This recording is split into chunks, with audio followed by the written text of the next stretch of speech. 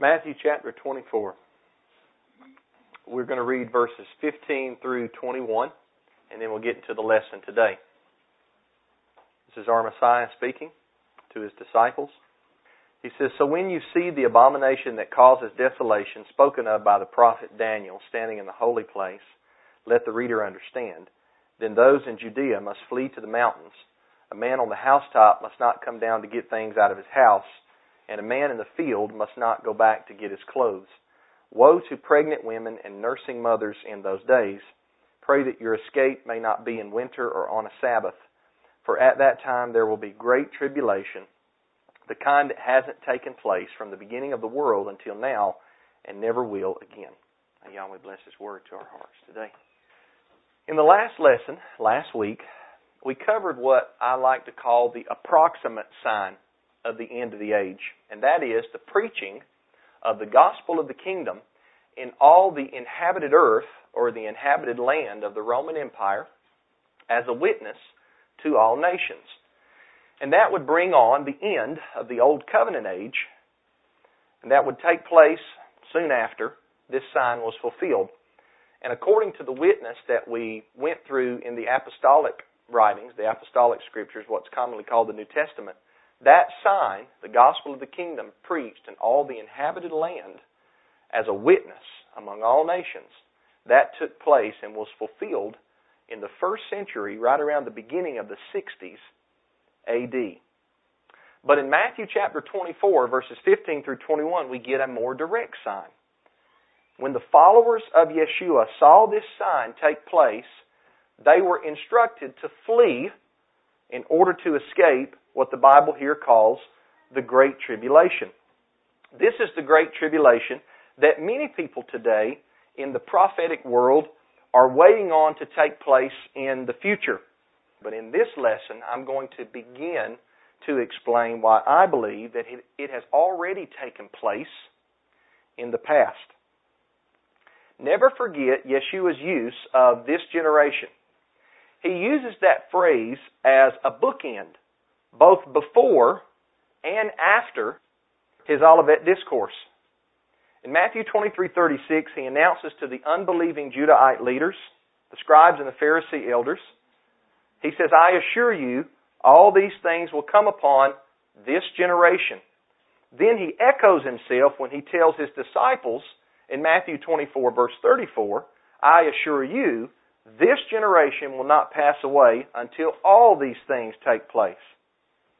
These things that He speaks of are the things at the end of Matthew chapter 23, right after He says, "I assure you, all these things will come on this generation," up to Matthew 24, verse 34, where He says at the end, "I assure you, this generation will not pass until all these things take place." This includes the abomination of desolation and the great tribulation that He speaks of in Matthew 24, 15 through 21. That's part of the all things that would take place before the generation living at that time passed away. Now, this seems odd to many people when you first tell them, as it did to me the first time that I heard this. Because in people's minds, they believe that the Great Tribulation is a future, worldwide, global event, a catastrophe time or a catastrophic time that just precedes the end of the world or the end of humanity as we know it. But I want to ask you this question. Why do people believe this? And if we are of that view, why do we believe this about the Great Tribulation? You can ask yourself this question. Why do I, if you're of that view right now, why do I believe that? Is it because you've seriously studied this text in Matthew 24? Is that why you believe it? Because you've seriously dedicated a lot of time to the study of the Bible?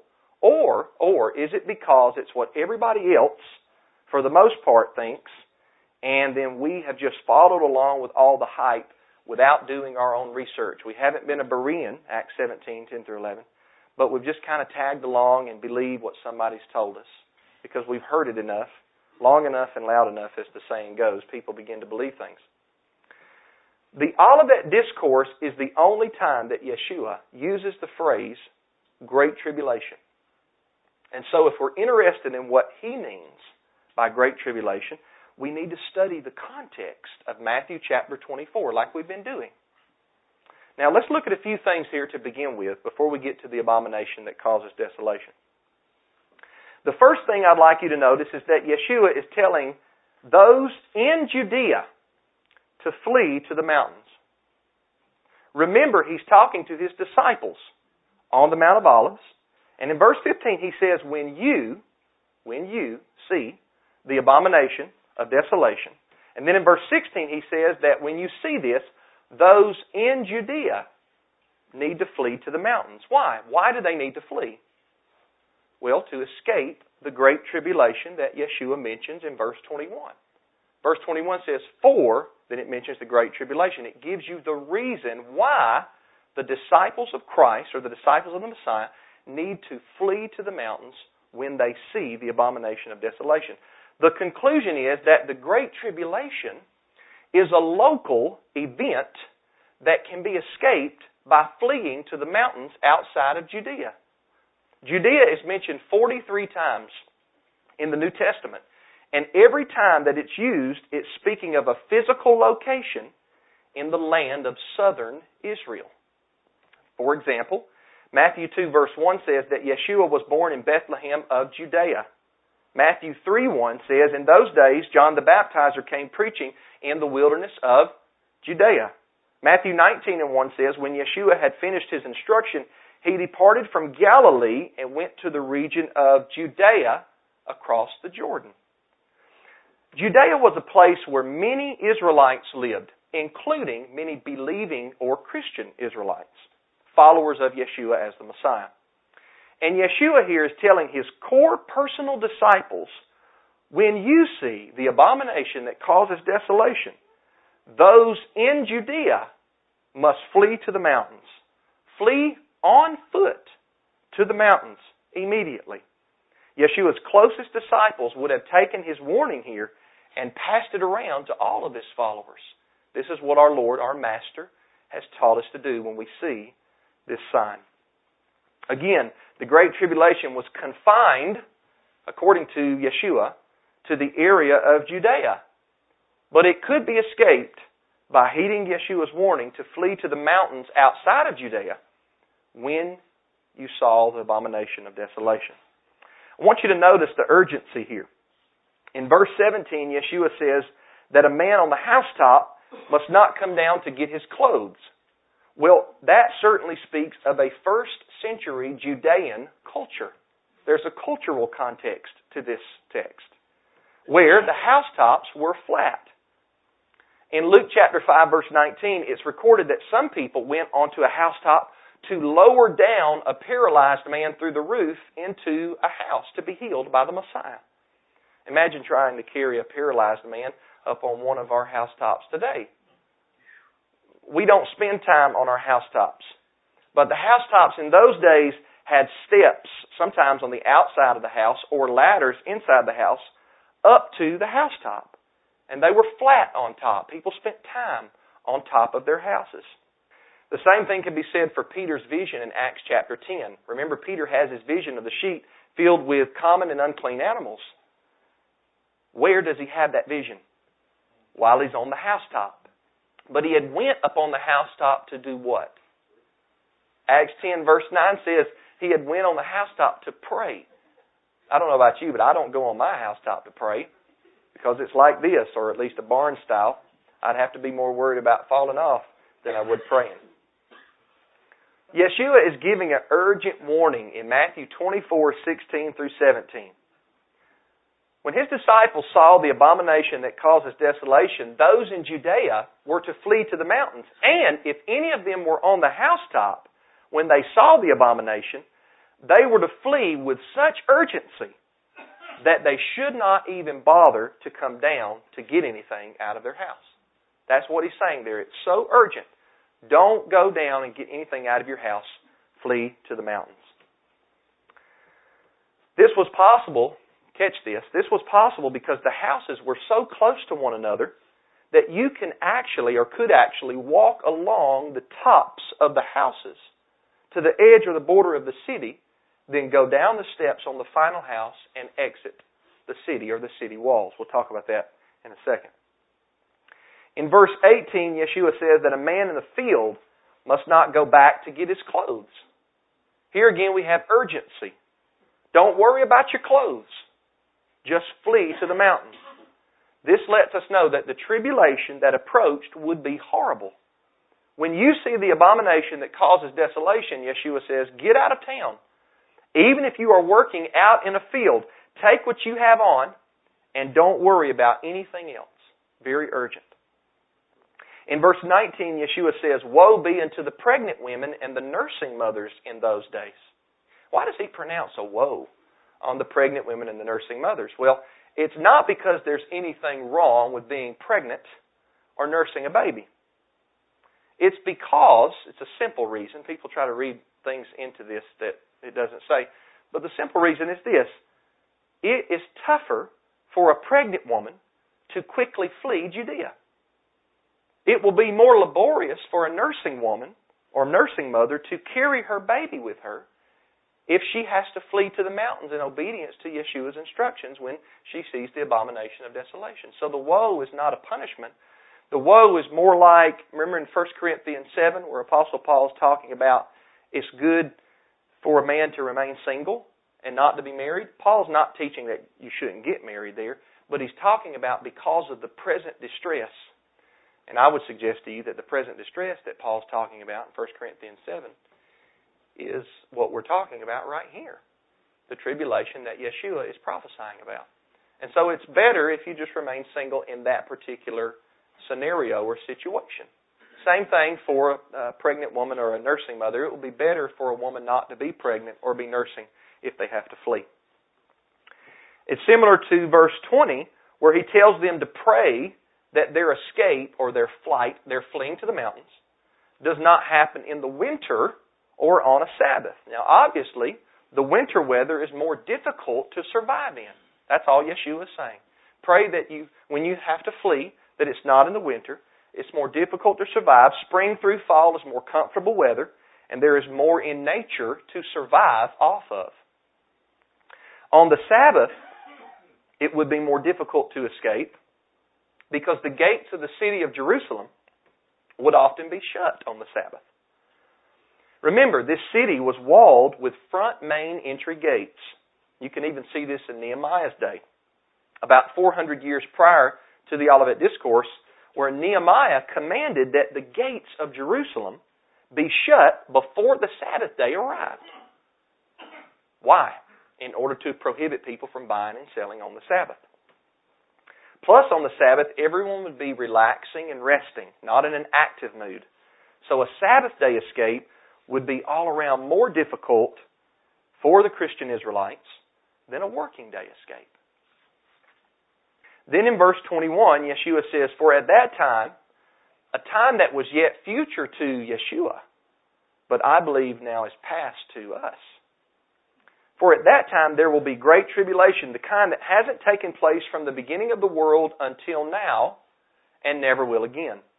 Now people have asked me, do you really believe that the tribulation there in the first century was greater than any other tribulation? And my answer to that is yes, and the reason I believe that is because Yeshua said that. It would be in verse 21. And I want you to notice something here. Notice where he places the Great Tribulation in history. Yeshua does not place the Great Tribulation at the end of humanity, but in the midst or the middle of history. He says that there will be great tribulation, the kind that hasn't happened before now, nor tribulation after now. This again proves that the Great Tribulation has nothing to do with the end of the world or the end of humanity. Because if the world ended right after the Great Tribulation, then of course we wouldn't have any tribulation anymore. It makes more sense to realize that historical real time existed prior to the Great Tribulation, and historical real time would exist after the Great Tribulation. Once again, look at it. Verse 21, closely. For at that time, there will be great tribulation, the kind that hasn't taken place from the beginning of the world until now. Remember, Yeshua speaking, until now, the time he's standing in, nor ever will again. The Great Tribulation is not at the end of history. It's in the midst or in the middle of human or Israelite history. And in the near future, I'm going to take time to devote one entire lesson to looking at what great horrors took place upon unbelieving Israel of that generation. The historian Flavius Josephus gives us a first-hand account. He was actually there. He gives us a first-hand account of the atrocities that fell upon the unbelieving Judahites who lived in the land of Judea. There were over 1 million slaughtered. And to their city, Jerusalem, where the temple was completely obliterated.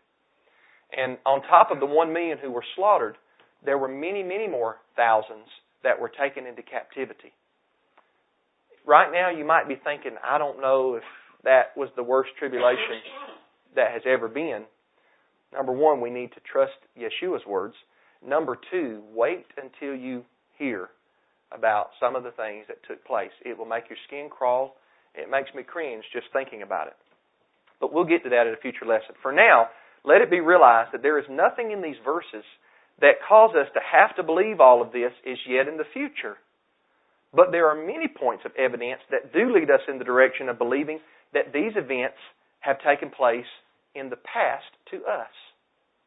Now, I want to begin showing you what the abomination of desolation was. What I'm about to show you, I saw this years ago, back in the year 2007. I saw this, but I turned my mind away from it for whatever reason. Maybe Yahweh knew I wasn't ready for it. But for whatever reason, I wasn't ready to accept it back then. I kind of hem-hawed around about it. Even though, I think you'll see, the words of Yeshua are crystal clear. And He tells us what the abomination that causes desolation is. There's so many things going around today. I mean, there's people that believe the abomination of desolation is the Dome of the Rock, that Muslim dome in the land of Palestine today. There's one or several people on YouTube that says the abomination is the Obama nation. Now, a lot of people want to grab stuff like that and run with it. I believe that he is an abomination to Yahweh, but that's not what Yeshua is talking about right here in Matthew 24. Okay? Don't fall for stuff like that, brothers and sisters.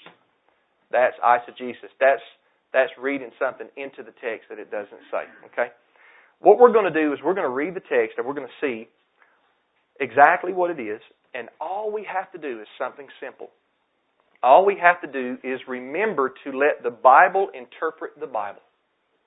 That's one of the biggest points of Bible study you could ever grab a hold to. It's just when you read, allow the Bible to interpret itself.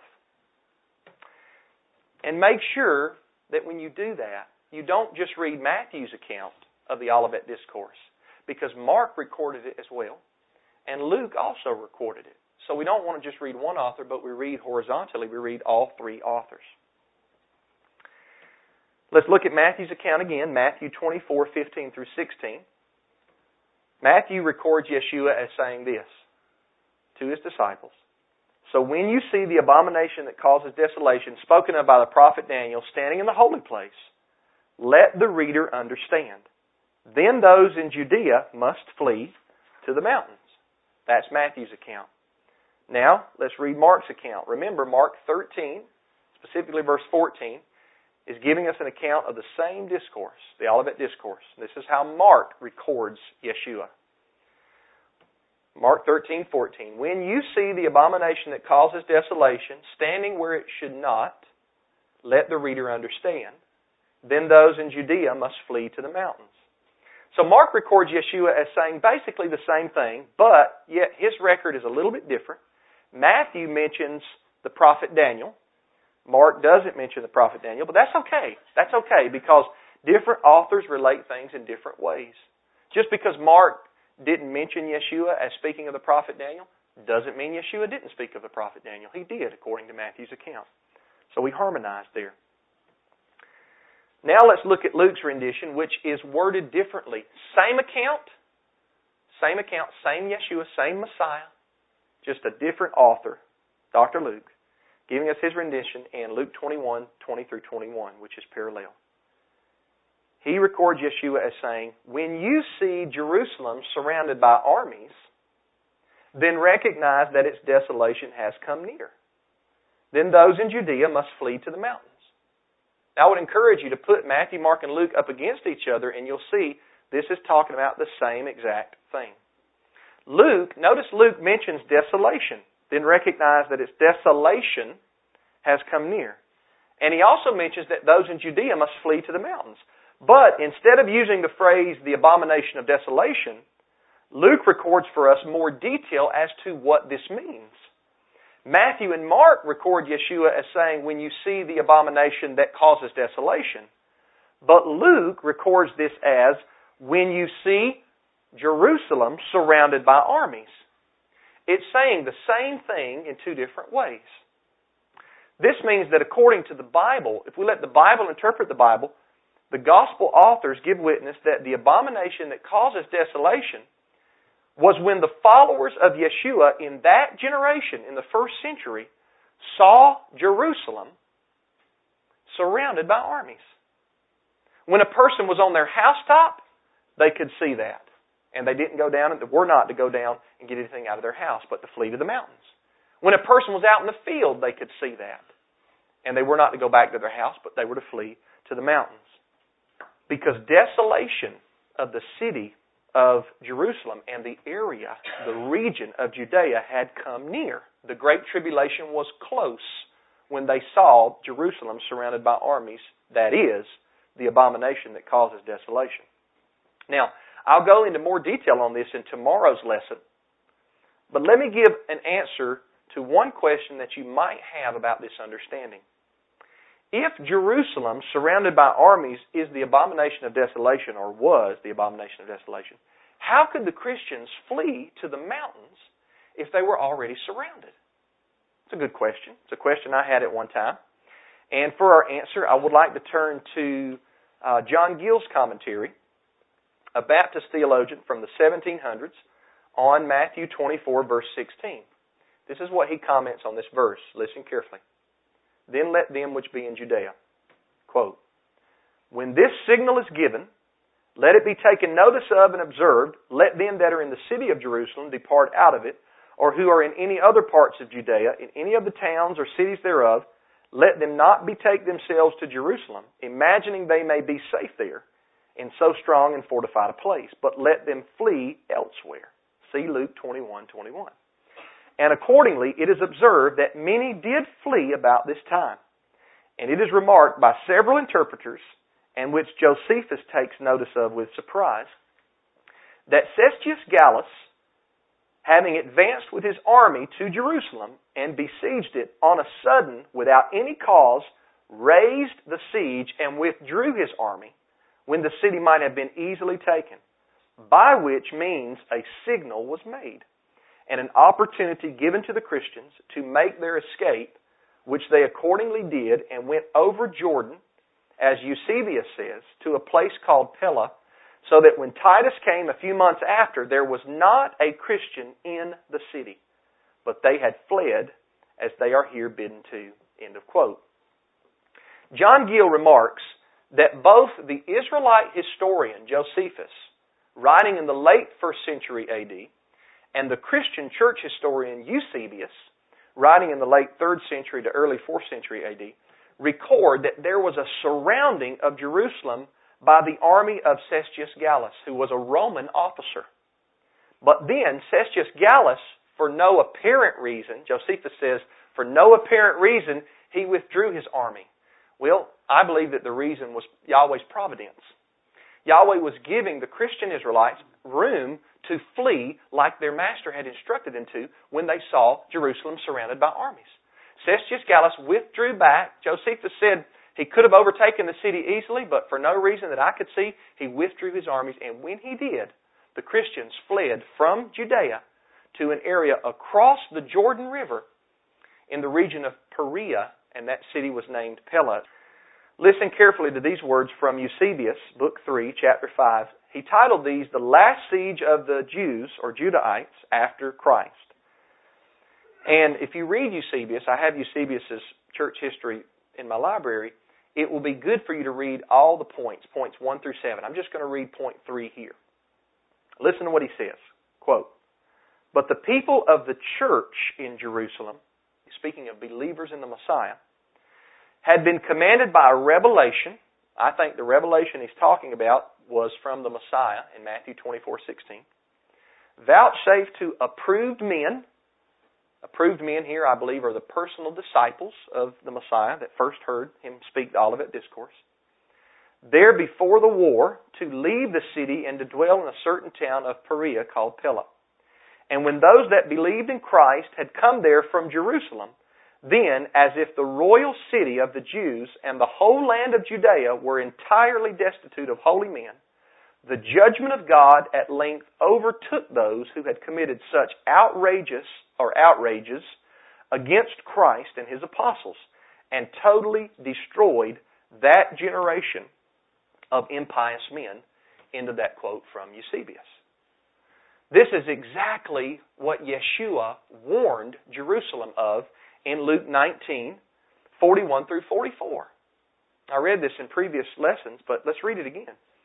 In Luke 19:41 it says, "As he," speaking of Yeshua, "approached and saw the city of Jerusalem, he wept over it." He cried. Why? Saying, verse 42, "If you knew this day what would bring peace, but now it is hidden from your eyes. For the days will come on you when your enemies will build an embankment against you, surround you, and hem you in on every side.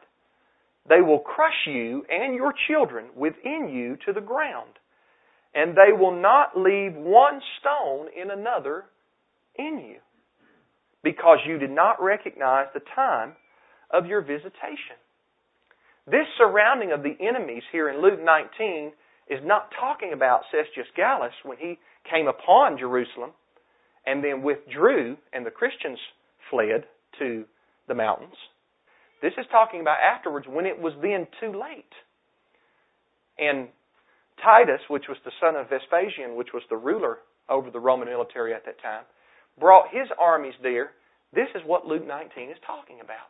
And it was too late. And as Eusebius records, and Josephus corroborates, when Titus and his armies came against the city of Jerusalem, every single Christian Israelite had fled across the Jordan into the mountains. There was not one left. They were protected by Yahweh because they took heed to the Messiah's instructions. When you see this take place, if you're in Judea, flee to the mountains. Yeshua also said to the unbelieving Judahites in Matthew 23:36 through 38, He says, "I assure you," this is just before the Olivet Discourse, "all these things will come on this generation." Verse 37, "Jerusalem, Jerusalem, the city who kills the prophets and stones those who are sent to her." I remember in a sermon where I was teaching through Matthew 23, where it talks about how that Yahweh would send prophets to His people. Jeremiah 7, Jeremiah 25, I can't think of all the text, I'm going by memory. But they wouldn't listen. Their hearts became obstinate and their ears were dull and they would not listen. And Yeshua is calling out to the city of Jerusalem and He says, "You kill the prophets and you stone those who are sent to you. How often I wanted to gather your children together as a hen gathers her chicks under her wings, yet you were not willing. See, your house is left to you desolate." That's the temple. Then He turns His back on the temple and He walks out of the temple. The temple which was once He called my Father's house when He was 12 years old. "Didn't you know I'd be in my Father's house?" He told His mother. Now He's calling it your house because the Spirit of Yahweh left. And it was a stone cold place. And what He prophesied about in the Olivet Discourse, that there wouldn't be one stone left upon another that won't be thrown down, that came to fruition from 67 to 70 AD. And many atrocities were brought upon the unbelieving Judahites. Yeshua knew that judgment was going to come upon first century rebellious Judah.